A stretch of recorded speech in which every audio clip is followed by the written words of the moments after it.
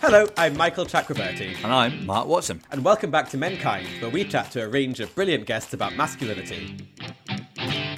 Some of them are men, some of them aren't men, and some of them aren't particularly bothered either way. We're interested in men. Yes, obviously you are. And what makes them tick? Where does masculinity come from? How does it affect us? And how could we be better? We might not get a final answer, but we'll have a bloody good go at it. Won't we, Michael? Oh, we'll do our best. Hello, Michael here. Mark's not here like he normally is, because he is in what some might call Swindon. But Swindon has internet, I hear you cry. Yes, I agree with you, but he's very busy doing touring things, and he did look out for me when I was on the marathon, so it's just me this morning, welcoming you here. Feels a bit odd, because I have to fill all the dead air myself, but I'm going to stop talking very soon, I promise. We have lovely news, though. Lovely Zana and Lauren have joined us on our lovely Patreon, saying lovely a lot there, lovely, lovely. If you would also like to join our Patreon is at patreon.com/stroke. We haven't quite worked out what that is yet. Menkind Podcast. And there's lots of extra bits and bobs on there, and you get the extra bonus of feeling like you're supporting us, which is because you are. Isn't that fab? Anyway, I'm going to stop rambling. We have the lovely, brilliant Suzi Ruffell, who needs not very much more introduction, really, because she has quite a lengthy one in the podcast. So I'm going to stop talking and introduce Suzi, and Mark's also there. Lovely. Well, hi everyone. I'm Mark Watson, as always, really. I am joined by my friend Michael Chakraborty, and we collectively are joined by someone who is so committed to this episode that she's just literally put her phone on flight mode. Amazing stuff. Hi, Suzi Ruffell. Hello, Mark. Hello, Michael. Hello, hello. And I've turned off my email, so you got 100% Ruffle. A fair bit of your brain will be on this. We've got a professional on our hands. Properly professional. Yeah, I mean, I'll still have the sort of ongoing voices in my head, but other than that, I won't be distracted at all. Oh, yeah. None of us can turn off the background chatter in our brains. There is no flight mode for being a human, unfortunately. No. Sadly not. It'd be good if there was, like, a reset button. Yeah, it's what sleep is meant to be, isn't it? But it's actually, sleep just throws a lot of other thoughts at you, basically. They just don't make sense. Yeah. Well, this has been an uplifting start. I suppose there's death. Right, hi, Suzi.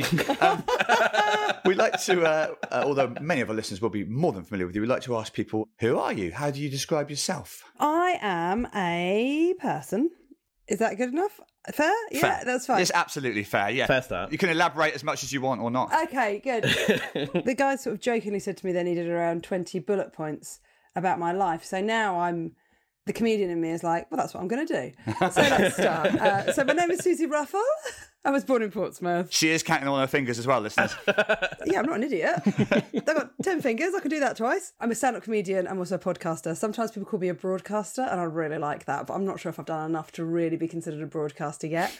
But it is, I'd say, a big dream. I have a cat called Velma. I have a wife called Alice. I'm 35. I've done a lot of the Edinburgh festivals over the last few years. I have a sort of 1 foot ET behind me. That we're up to 10. Oh, God. That's 10, and this is what we call committing to the bit, I think. Yeah. This isn't going as well as I hoped. Would you like to say 10 more things about yourself, or just admit that it was more difficult than we thought? Oh, no, that you've said that, I'm absolutely going to. Watson. Reverse psychology from Watson. The last time I saw Mark Watson was at 21 Soho. We were doing a gig for refugees because we're nice people. I enjoyed point 11 very much. Yeah, good. I know Michael from the Bake Off. What else? My dad's called Rolly Ruffell, not a fake name, real name, Rolly Ruffell. Whoa. That's a good name. Great name. I have a brother. I really like doing stand-up comedy. I think it's the best job in the world. We're talking a bit about mental health. I would say that I am anxious. I did a whole show about being an anxious lady. I'm also a gay lady. That comes up a lot. Oh, some people hate it. I love it. Can't get enough of the stuff. Fair play. I don't know what I'm up to now. I've lost count. I think it's 17. 17. Okay, I've just popped on a candle. My cat's in the other room. You might hear her shouting at some point. And I got married like 3 months ago. Oh, wow. That was a solid entrance, I think. It was. No one else has given quite such a thorough introduction before. Is that good? Yeah, that's almost all we've got time for. It was a real nice mixture of the identity-defining and the extremely current, like your cat. Good, I'm pleased. Rolly Ruffell is a strong... I'm going to think about that for quite a long time now. If I ever have a child, I'm going to have to think of something quite... Yeah. It's not quite as good with Chakraborty. It's quite hard, isn't it, for a first name that's going to match? Is your family Russian? Indian. Ah, Indian, so it's a Bengali name. It's like Smith over in India. Everyone's called Chakravarti there. It's very common. Oh my God, if it's such a common Indian name, I feel quite stupid that I didn't know that. I'm very sorry. Well, have you been to India yet? I have, yeah. Oh, well, then, yes. So it is on you. So it is me. It is me. Yeah. Should I leave this? I did the nice facts about me. I thought that Michael was Russian. I've got to go. Goodbye. I think it's a strong start, personally. Do you? Oh, I feel like this podcast about mental health is going to give me more anxiety. So that's ideal. Thanks very much. Right, let's officially start. Yes. The first question. What do you think of when we say masculinity? Like, what comes to mind? I guess like old fashioned tropes of being big and burly and manly. Maybe I'm thinking of He-Man. He's been mentioned before. Is Roly Ruffell in that category? Because I can't get the man out of my head now. And I think I'm picturing him as a sort of mountaineer type, but that's purely based on the name, I think. No, he's like a geezer. Really? Right. Roly Ruffell's a geezer? Yeah, he's a proper geezer. And what's the difference between a geezer and a burly man? In my head, they're kind of the same thing, no? Yeah, I guess so. I guess there's more of a softness to a geezer. Right. I don't know why, but in my mind. But I would say that I talk sort of extensively about my family on stage because it saves writing a show. Yeah. And Hard agree, as they say. And I've talked a lot about the fact that I'm from sort of a family of geezers and birds, and that would be how they describe themselves. Blokes. Proper blokes. And you presumably didn't feel like either one of those categories growing up? I didn't. I felt like a real sort of fish out of water from not so much my childhood, but certainly when I was a teenager, I really felt like I didn't fit in anywhere. When was your first experience of masculinity, do you think? Oh, I would say it was probably my dad, but it would be like, you know, not a very 2021 view of how we should be looking at masculinity. Right. You know, pull yourself together, man up. And I would say that was really ancestrally, that would be how the men in my family, they delivered coal. That was sort of the family trade. So they were coalmen. Yeah. So they would be very strong men that would take massive bags of really heavy coal off a lorry. It doesn't get much more stereotypically masculine than this, really. Yeah. So you come from a long line of burly, pull yourself together type men. Yeah, I guess so. Actually, less burly and more like skinny and quick. Yeah, right. It's more of a sort of only fools and horses. Yeah, there is a bit of that. Charming and vulnerable beneath the bluff sort of thing. Yeah, I would say so. And they all boxed. Oh, really? So there's that sort of masculinity as well. So yeah, they all boxed and wouldn't be afraid of a fight. Is boxing the one that's real? Or is that the one that's like when they... Sorry. Are you all right? And it's time to say good morning, sports fans, again, with Michael Chakravarti. No, isn't there one that they stage? You're talking about wrestling? Ah, right. Forms of wrestling, yes, Michael. Every time we even get close to mentioning sport on the podcast, Michael has a sort of moment like that where he doesn't sound like he's from this planet anymore. No, but to be clear, wrestling's when they pretend, but boxing is when they actually hit each other. There are some forms of wrestling which Yeah. are said to be staged. Yeah, in boxing, you actually are beating the shit out of another man. Punch each other in the face, yeah. Good to know. Good clarity. Did you watch your dad and relatives do that? Did you- No. My dad would have been doing that before I was Right. born, probably. But I certainly would have watched boxing on the telly growing up, which I hate. I really dislike boxing. You don't enjoy seeing two people slam each other in the face until they suffer brain injury. Fair enough. Yeah, I know. Call me old-fashioned. It does seem kind of generational, though, I suppose. Like, your impression of masculinity, perhaps when you were younger, was coming from the generation one up from you, perhaps. What was your generation's vibes around masculinity? Do you remember? I guess a lot of the boys in my school were quite obsessed by football. I don't know if you've heard of football, Michael. That's another sport. Marcus filled me in on a couple of things. Yeah. Just barely. They kick some balls towards nets, but they swap nets halfway around and they get happy or sad at the end. That's about That's right. it. That's about right, actually, yeah. Or sometimes no one's happy at the end. It's just about everyone coming together and enjoying sport. It's just about a lovely day out, yeah. Yeah. So, yeah, I guess that would have been sort of the view on masculinity at school. I mean, occasional fights for people to sort of prove their masculinity as well.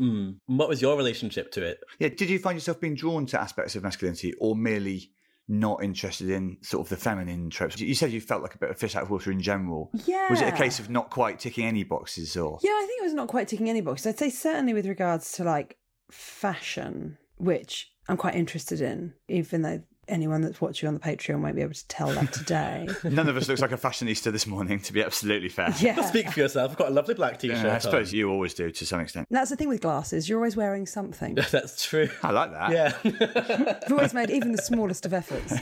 The sight is an effort sometimes, I suppose, yeah.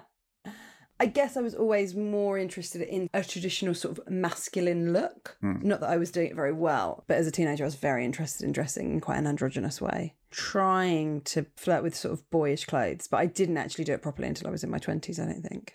And where did that come from? What were you modelling yourself on? Probably because I'm a massive les. Oh, really? The elephant in the room. Such a surprise. I know, it's huge, isn't it? Because until then, did you think we were flirting? Absolutely, 100%. I mean, bar the whole wife thing. Oh, I know. The dynamic shifts. But at least we do have a possible title for the episode, Massive Les. Different to Fat Les, who wrote Vindaloo. Yes, that was the original Massive Les, I suppose, but it's a very different proposition, as you say. I probably should know this because I've seen you on stage enough times, but at what point were you out as a Massive Les? Was it... or even a Les of any size? I began coming out when I was 21. And then I started stand-up when I was about 24, 25. And relatively quickly, I was myself on stage. But that came with its own sort of barriers. And what do you mean by that? This is interesting to me, obviously, as someone who also expresses himself on stage to some degree. So my most consistent heckle will be something to do with my sexuality. Like even now? Yeah. It's very seldomly about how funny I am. Don't get me wrong, I don't get heckled an awful lot. Some people listening might think that that's something that happens to comedians day in, day out, and it's really, really not. It's the most common misapprehension. Yeah, people imagine that every gig is just a battle to be heard over people screaming. But I suppose it means when you do get heckled, it is more of a shock, because at our stage, you sort of never expect it. Yeah. It is quite a male thing, this whole culture. Well, I read an article where you said that when you came out on stage, you kind of came out and said, "Hi, I'm Susie, I'm a massive les," that men would sort of... It's not quite like that, but yeah. But men would cheer. Is that right? I've had that before, yeah, when I've mentioned that I'm gay, men cheer. Which then takes you into a strange thing, because it's sort of a willful lack of understanding that my lesbianism doesn't include them. Yeah. It sort of suggests that I'm going, and also, instead of doing a set, here's a documentary that I'm sharing of some stuff me and my girlfriend have been up to. Yeah. Which all the times I've watched it, you've never gone down that avenue, actually. No, I've not. But do stay tuned for the next show. You are right, Susie. I think it's an intriguing thing, this. Because to me, as a straight guy, I don't find it sexy or in any way a come on when someone says they're lesbian. Obviously, because by definition, that means I'm not needed. You're not needed or invited to the party. Yeah, I do find it odd that this massive stereotype of everyone like me, well, like all straight men desperate for lesbian porn, because again, the defining thing of lesbian porn is you're not invited. Again, it's not for you. No, you're eating a sandwich in the corner. Yeah, you're watching two people do something really well that you won't be able to improve on. Yeah, exactly. I can do that in life. I don't need to watch YouTube videos of that. I can do that in Edinburgh. Yeah. I don't need to do that from home. Exactly that. I can just walk around and see people doing life better than I'm doing it. I need to Google it. But yes, there's been a bit of the jeering. I mean, it happens less now because I'm in a really lovely and privileged position that I tour now. So, most people that come to my shows are aware of me and have seen me before, or they have been dragged by a friend who said, honestly, they're really funny. It's weird. I don't see much heckling these days because, like you, I'm mostly doing nice gigs now. But even this weekend, Sarah Keyworth tweeted about someone yelling, "Get your tits out," at her. And it is sort of amazing to me that this streak of, well, either misogyny or whatever the fetishization of lesbianism is sort of adjacent to misogyny. It's weird that that's still out there. Yeah, it is. It is weird. I saw that thing that Sarah shared, which must have been really unpleasant. Unfortunately, I think that most female comics have experienced a form of that. I'm sure. More than once. But it's horrible that it's still happening. It's horrible that it happened to Sarah at the weekend. But it's less so, I think. Less so than when I first started comedy. But when I first started stand-up, which is about 11 or 12 years ago now, there would often be an audible when a female came on stage. And Mark, I'm sure you remember this. I have seen that, yeah. You've been doing comedy for longer than me. You would have witnessed that lots, I'm sure. Yeah. And we're coming away from that now because there are so many fantastic female comics and because there's so many of them doing it on telly, and we are so used to seeing women being funny now. But there is sometimes still that hangover of we've got to work that bit harder. Like the Comedy Store, for example, which is a venue that I play. And the room's great. But I will gig there with guys that have been doing stand-up for 5 years, and they would have a fine set, but it won't be any bells and whistles. Almost every single girl that plays, about 85%, if I'm being particularly honest, of the girls that do the store would have had to have done a massive TV show and have a telly presence in order to get through that door. Like, I didn't get a weekend there before I did the biggest comedy television show in the country, live at the Apollo. Probably less so now, but it's so hard to break down those doors. Yeah. For somebody who's completely ignorant, where does that come from? I would say it comes from the fact that only, in the relatively recent history of comedy, so 20 or 30 odd years ago, it would be very common to have a comedy night where there was a comedian and a stripper.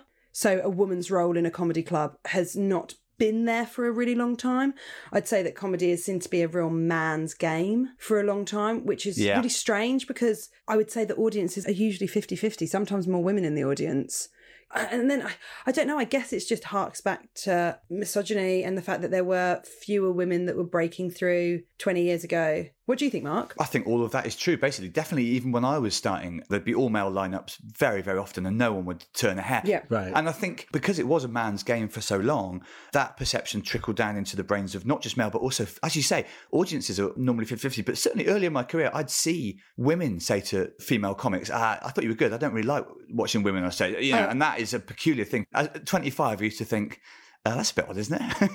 I would say every single female comedian that is like an open spot and above will have heard a woman say to them, I don't usually like female comics, but I liked you. Yeah, and what is that about? Is that purely just a perception in your head? I think that, whenever people say that to me, I always say, I know you're trying to give me a compliment, but can I give you some recommendations? Yeah. You know, because then I'll be like Sarah Pascoe, Jen Brister, Jessica Foster-Q, Sarah Kendall. You know, I'll just go through Nina Conti, Kerry Godliman. There's so many brilliant female stand-ups. Yeah, I think I'd say for the first time now, you can say that it's going to be impossible to uphold those ideas because there's been such a flood of brilliant women in the last really just 5-10 years. I think as well, one of the things that I have, not in a mean way, but whenever women have said that to me, I always say, don't you find your female friends funny? Well, that's why I find it amazing. A man wouldn't say, I don't enjoy watching other men on stage. It's an odd thing, isn't it? And yeah, exactly. Women are noted for having like huge... It's sort of the career, isn't it? It's the career side of it that you're doing this for work somehow seems to step over a line or a boundary. I think so. No woman would say that they don't find other women funny in their life. So it has to be a perception, as you said, Susie, that it's just not a woman's place to do that on stage. How have you kind of managed that in your life and your brain, Susie? Because that must be pretty exhausting. Yeah, it can be quite exhausting. I mean, it's hard to say, isn't it? Because like there have been times when I've thought, oh, does my gender hold me back in stand-up, or does my sexuality hold me back? And then some people might just say, well, no, we just don't think you're funny enough. Yeah, not us. So, you know, you have to constantly grapple with all of those different things. Definitely not us, but it is true. Like you see so many, to be fair, shit comedians talking online about the things that are holding them back within the industry, and you can't help thinking, there is another reason. Yeah, there is another reason. So if that's you do have to question yourself very hard before you blame other factors. But in your case, obviously you are good at comedy, so that didn't play. Well, I don't know. I think that you just have to, I guess what I tried to do was sort of not be penned in by what other people's notes on success were. I would say that certainly something like Live at the Apollo was something that I really, really wanted to do. It became this massive need for me to get that job. Yeah. There are these markers of supposed success, which you feel there is quite a sense of having to race to those landmarks. Yeah. And like I would certainly say, like, I've never been nominated in Edinburgh. That became like a massive thing that I was desperate to be nominated in Edinburgh, and kept being told that I was on a long list, and that kept happening year after year, and I never quite got onto the short list. And eventually I just had to sort of go, I need to stop using other people's markers for what I'm going to decide as success, because otherwise I think I'll be miserable. Yeah. And which I totally agree with, by the way. I'm always talking about this. Living life on your own terms rather than trying to impress other people is something I'm constantly trying to master. Yeah, always. And I think some days I genuinely do it, and then other days I'm like obsessed by the jobs that you want or the jobs that you know that you're in the mix for. But I would say doing stuff like the fact that I can tour, I think is a huge personal achievement and a real joy that, you know, and don't get me wrong, I don't play enormous venues. You know, I can do a couple of hundred in most cities. Big cities, I might be able to do 500. Yeah. But that's a real crowd. That's people that have paid to come out and see me. And I think that's an achievement of something that I've really wanted to do for a really, really, really long time. It really is. And again, the number of women that were doing that, I reckon 10 years ago even, was vanishingly small. But even now, there's still not loads of us that would do like this tour now of mine is maybe like 40 dates. Yeah, it's amazing. And then doing stuff like putting out a podcast. I've got 2 podcasts. We talked about this last week, the fact that you are a more experienced podcaster than we are. We don't really like it when people are in that category. Well, I don't know if that's true, because the one that I do with Tom Allen, that's just us chatting. But that was something that we decided to put out because we wanted to do. I mean, if you can imagine such a thing, it was when Tom's diary wasn't busy enough. I can't imagine that, no. It was before he was really on telly much at all. We started it 6 years ago for fun and to put out something that wasn't edited and wasn't... We didn't have to like go and do a run through in order for it to be put out. Like we just wanted to put out something that was unapologetically us. And then putting out my other podcast, which is like an interview show, I was really desperate to put out positive stories of being queer. Yeah. So I think that certainly for the trans community, but definitely like, you know, for all queer people, hate crime is going up in this country. I imagine it's a terrifying time to be a trans person. I think there's a lot of rumblings of homophobia that happen just constantly that I'm aware of. It was during lockdown that I started doing it. I wanted to put out something that was hopeful about our experience. That is the thing that takes the most time in my diary and I make. Yeah. It's not something that makes me any money, really. You know, bits and bobs, but it's not like I've got a massive sponsorship, because you don't get massive sponsorships on small queer podcasts that are about celebrating queerness. Well, you speak for yourself. Michael and I are millionaires off this thing. We often ask about like male role models and stuff, and you know which men you've looked up to and stuff. But it might be worth broadening the question and like, are there queer people that particularly inspire you, given what a tough gig it is at the moment? I mean, I'm so inspired by someone like Sandy Toksvig because I know like the sort of rumblings of hostility that I feel that I've experienced, and the sort of sly comments that producers have said to me, like, "Do you have to wear a suit?" Yeah, because this is what I wear. This is who I am. This is how I come. God, is that again? I find that so strange. Again, because I've never had to deal with this stuff. But like, yeah. Imagine it. Also, I look great in a suit. You do, so yeah. do get fucked. You do. You suit a suit. I can hardly picture you not in a suit apart from this. Like, apart from this, but I am wearing a t-shirt that says Tomboy on it. Not fair play. Yeah, so Sandy Toksvig's just been out there being herself for a long time. Just been out there fucking doing it for a long time, and she's so unapologetically herself, and she's so funny, and she's cheeky, and she's occasionally flirty with it, and she's so great on QI. She's also really kind. I've done it just twice, and the first time I was on it, which was quite recently, it passed me by. She was so welcoming and made a proper effort to sort of chat to me beforehand. It makes a huge difference, that sort of thing. Oh my God, massive. I've only done it once, and I never did it with Stephen Fry, so I'm sure he was great at it as well. But there is something very special about someone coming up to you and saying, "Oh, we've really wanted you to do this. We really wanted you on the show." And I don't think everybody does it. There's a real softness and a real warmth and a real sense of being part of the game, which I don't think all comics have. Yeah, Sandy's quite interesting in that regard, because not only is she not domineering in the way that some hosts are, but she's actively looking to make space for other people. Totally. She more or less dials down her own considerable wit on that show. It just feeds pass after pass to the contestants, basically. Yeah, it's that lovely thing of when, you know, you can tell that she's looking over to see, like, have you got something to say? And so to know to come to you, which is really lovely. Yeah. And so I would say that I've been enormously inspired by Sandy. Have there been any kind of personal role models outside of comedy? I mean, you spoke about when you were younger, the androgyny thing. Was that just you expressing yourself, or were you looking at other people? I had really no queer role models at all. Really? I mean, I think it's why I'm so loudly out. Because you didn't have those people for you, kind of thing. I didn't have anything. Someone like in the industry, not from my manager or anything like that, but someone in the industry when I was quite new, it was at a competition for comedy, said to me, "If you say that you're bisexual, your career will be a lot easier. So why don't you just write some material about being bisexual?" And I said, "But I'm not bisexual." And she said, "Yeah, but I think people will find that easier to stomach." See, a lot of the stuff you said has surprised me, but that unfortunately does not surprise me. Yeah. The heartlessness of our industry and the sense that bisexual is probably the best kind of trick for you to have. Yeah, it was really, part of me obviously considered it because I really wanted to do stand-up. I really wanted to do well. You know, there was such a lack of representation for me growing up.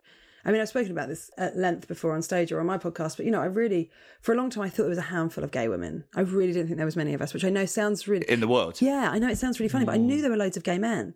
I knew about Sandy Toksvig and Claire Boulding and Ellen. They were the only gay women that I even knew existed. So you thought you were one of a gang of 4 gay women? Yeah, I just thought there were so few of us, you know, and I knew Graham Norton existed, and I knew that Stephen Fry was around, and I knew that gay men were around and were present.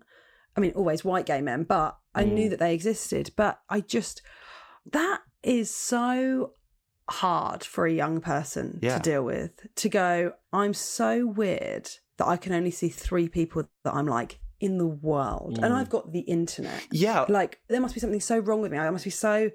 How am I going to ever fall in love? There's only 3 of them. It was... Yeah, and it's quite hard to meet Ellen for a start. So yeah, I mean, I've still not met her. I think all 3 of them are taken as well. Yeah, I have met Claire Boulding and Sandy Toksvig, but they are also taken. But, you know, obviously as I got, you know, the internet was in its infancy in my teens. I learnt there was more gay people after not too long, but there was a very isolating moment where I thought, I guess I'll never fall in love. Yeah. I guess I'll never be really happy. I guess I'll never be able to tell my family. When did it all change? I mean, obviously it must have been quite late because you didn't even come out until... Yeah, it was when I was 21. So I sort of worked out that I was gay when I was about 14, and then I had about 7 years of doing anything to try and be straight. Just desperate to try and be straight. I would pray to be straight, and I'm not religious. You know, I would make a wish. I would do that weird thing that I think maybe people that have similar anxieties like me will go, okay, I'll do this thing and then that will make me not gay, and I'll do that and I'll flick a light switch and I'll do a thing. For me, it was like, if I get through this revolving door before it closes, then I won't be gay. Yeah. Like silly things like that. Yeah. And that is true, because straight people wish shit hot at going through revolving doors. They really are.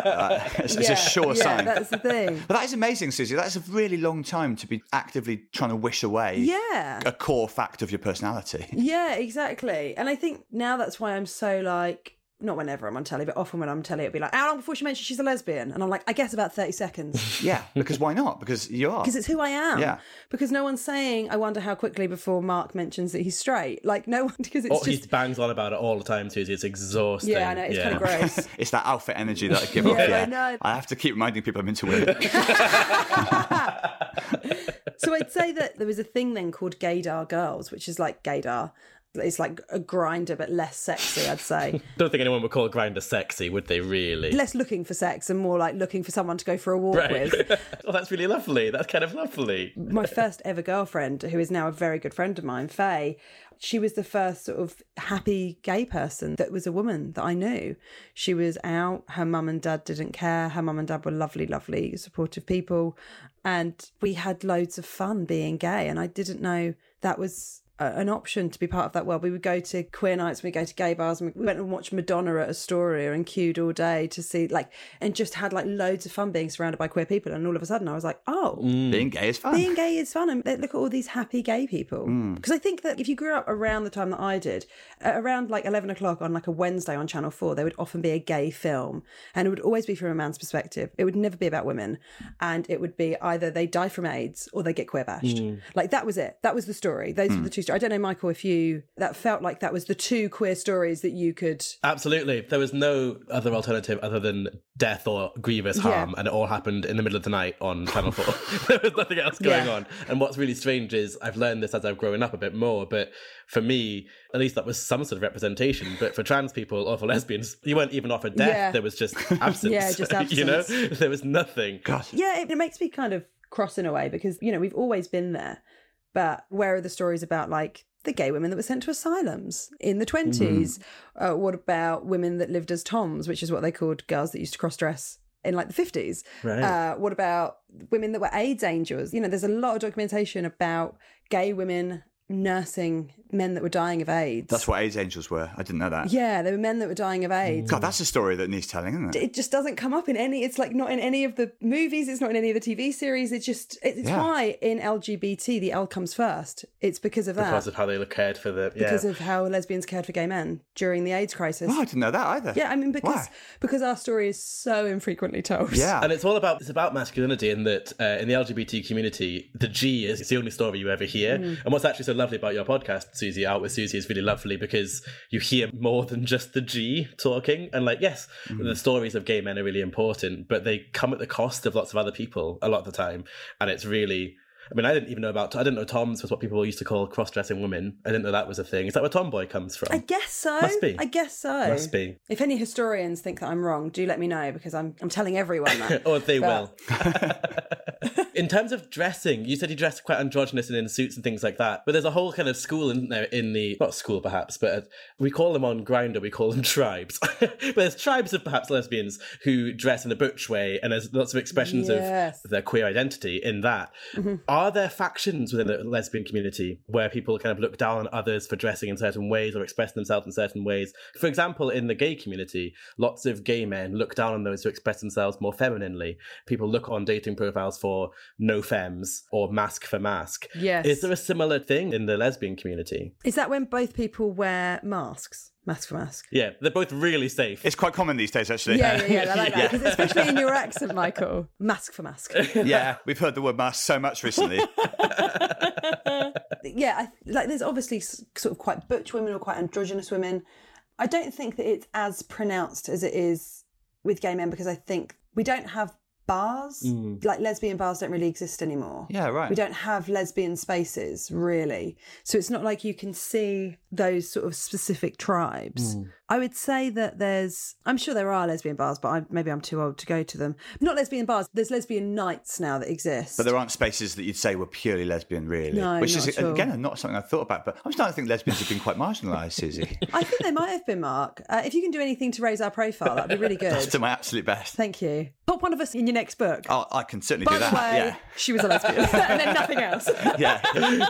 But she was. She sighed. Lesbianing again. Yeah, no, I don't think there is those pronounced sort of looks as much. But there's certainly people that would say, like, I prefer femme girls or I like butch women but I don't think that it's as... I mean, maybe it is, but it sounds like what you're describing is quite catty in the gay male community. It's not even that. It can be quite oppressive, I think. For sure, yeah. And I think that that's really damaging to be like, well, don't be exactly how you're meant to be something else. I think the thing that is more different about a queer women's space is that I think that it's far more, is it common or is it acceptable or what? But I think there's more sort of queer women that would describe themselves as bisexual or pansexual. And I'm not sure that happens as much in the gay male community. I think that men often describe themselves as gay or straight. Now, I know before anyone gets in touch, there are pansexual men, there are bisexual men, but I think that there's a lot more bisexual women, or certainly maybe that's a masculinity thing. Maybe women are more up for discussing the fact that their sexuality is more of a spectrum in a way that maybe straight men aren't. Maybe there are loads and loads of straight men that are probably bisexual, but the trappings of masculinity won't allow them to... I think that is a solid point. Yeah, I feel like women on the whole find it easier to understand sexuality as a fluid thing rather than a black and white thing, I think. Yeah. I think it's something I've been thinking about quite a lot recently. The moniker gay, I don't think it includes often NB people. And I think if you say you're queer, you're opening yourself up a bit more in terms of a spectrum. But the word queer also has some quite negative connotations to those who are older than me. Yeah, it's a strange one, isn't it? Because I know that there have been sort of older people saying to me, I hate it when you use the word queer, that people used to shout that at us. But I remember people shouting gay at me, you know, or dyke, or just lesbian. But yeah, I think it's about what feels right for you. I like queer. I prefer queer as well, but I call myself gay because I worry. I worry about upsetting people. Yeah. You certainly do, Michael. You certainly do. I certainly worry at all times. Would you like to ask Susie our traditional closing question, Michael? Because that will not upset me. It will not upset her. It is a safe space for you to operate in. It is a safe space. We ask people... Is it what's my favourite cake? More or less. So that you can make it for me. What is your favourite cake, by the way, out of interest? Oh, just anything that you want to make me. He will. You watch. He never stops. But what I really want is just to come round and for you to teach me to bake. That's the real dream for me. Well, let's do that. He wouldn't need much persuading to do that either. I love baking, me. I noticed that about you. So our final question is, what 3 qualities would you build into a person? We often say men, but whoever you want to build into, to make them the best sort of person in this world. Okay. An ability to empathise. So just to be able to always see things from somebody else's perspective or somebody else's point of view. Yeah. Then I would say a willingness to listen. Mm-hmm. Yeah, very good. Is that sort of the same as empathy? Well, it's different though, isn't it? Listening is crucially important, and then applying intelligence to that listening. They're 2 different disciplines, definitely. Yeah, it's an openness. Yeah. And then I think, and I don't always think this is possible, but I think a willingness to try and find positivity is really helpful. It's something that certainly helped me a lot in times when I've been more anxious or found things a bit harder. My dad is like the eternal optimist. He's just the eternal optimist. It's amazing. Old Roly Ruffell. Roly Ruffell, honestly. Things go wrong and he is an absolute tower of strength. And I think like being strong is really unhelpful, but I think like a willingness to sort of really hunt out positivity is a really good thing to try, and even when, you know, the going gets tough and when everything's fallen to shit, being able to go, but what about this or what about that, or maybe next time, is something that I think is really useful. I really like that, a willingness to seek it out, because it's easy to talk about being a positive person, but it is more of it's a muscle effort a lot of the time, isn't it? I think so. Like, you know, I think it's different for people that are sort of actually experiencing sort of mental health problems, mental health crises. Yeah. But I think that certainly for me, it's something that I have to sort of remind myself up. Like my mum will always say to me, like, keep your pecker up. Which sounds like a thing for a willy, but I think she means like... Yeah, but you're right. That's back in geezer wool where we started. Yeah, like keep your pecker up, dust yourself off, start all over again. That would be like our family mantra. Like get up, dust yourself off, take it on the chin, you know, and don't... And I guess that's to do with shame as well. Like there's no shame in trying and failing, but there is sometimes disappointment in not having tried. Absolutely. Keeping your eyes up, for sure. That's a lovely message to end on. Thank you, Susie. It really is. Thanks a lot, Susie. pleasure. Where can people find you and listen to you and see you and all of the things? So I live at flat 45. I'm on Twitter at Suzi Ruffell, Instagram Suzi Ruffell Comedy, and then if you're interested in either of my podcasts, one is called Like Minded Friends, that's the one with Tom Allen, and the other one is called Out with Suzi Ruffell. Maybe you'll enjoy that. I think a lot of people here will enjoy that, to be honest. It's a gorgeous podcast. Well, thank you so much, Susie. Thanks so much. Nice to see you, babe. Yeah, you too, Susie. It's really nice. Thank you so much. Pleasure. Well, in a word, I would say that was, well, lovely, I suppose. Apparently I have no other words to use this afternoon. So wasn't that a lovely episode with Susie? In the meantime, between now and next week, please do go back to our back catalogue if you haven't heard any of our previous episodes. There's some gorgeous ones back there. Some lovely ones, some might say, or I might say. And do give us a 5-star rating if you feel so inclined. I would accept a 4, I think, but a 5 would make me happier. Us happier, sorry. Mark is still on the podcast. I haven't just taken over. Give us a review, like us, and do all the things on social media, which is at Menkind Podcast, or drop us an email at menkindpodcast@gmail.com. Mark, who is currently, as we've said before, in Swindon, will be in other places apart from Swindon. Please do have a look on his website or go onto Google and just find out his tour dates. I went to see it the other week. I promise it's actually quite funny. I say quite. I'm going to say very. I'm going to say it's very. It's a lovely evening. What else do I have to say? Oh yes, lovely John Luke Roberts is with us next week. He is a absurdist comedian and actor. He's great. It's going to be a great chat, and I promise Mark will be there saying words other than lovely. That's it from me, I think. Yeah, have a nice week. Yeah, bye. Love.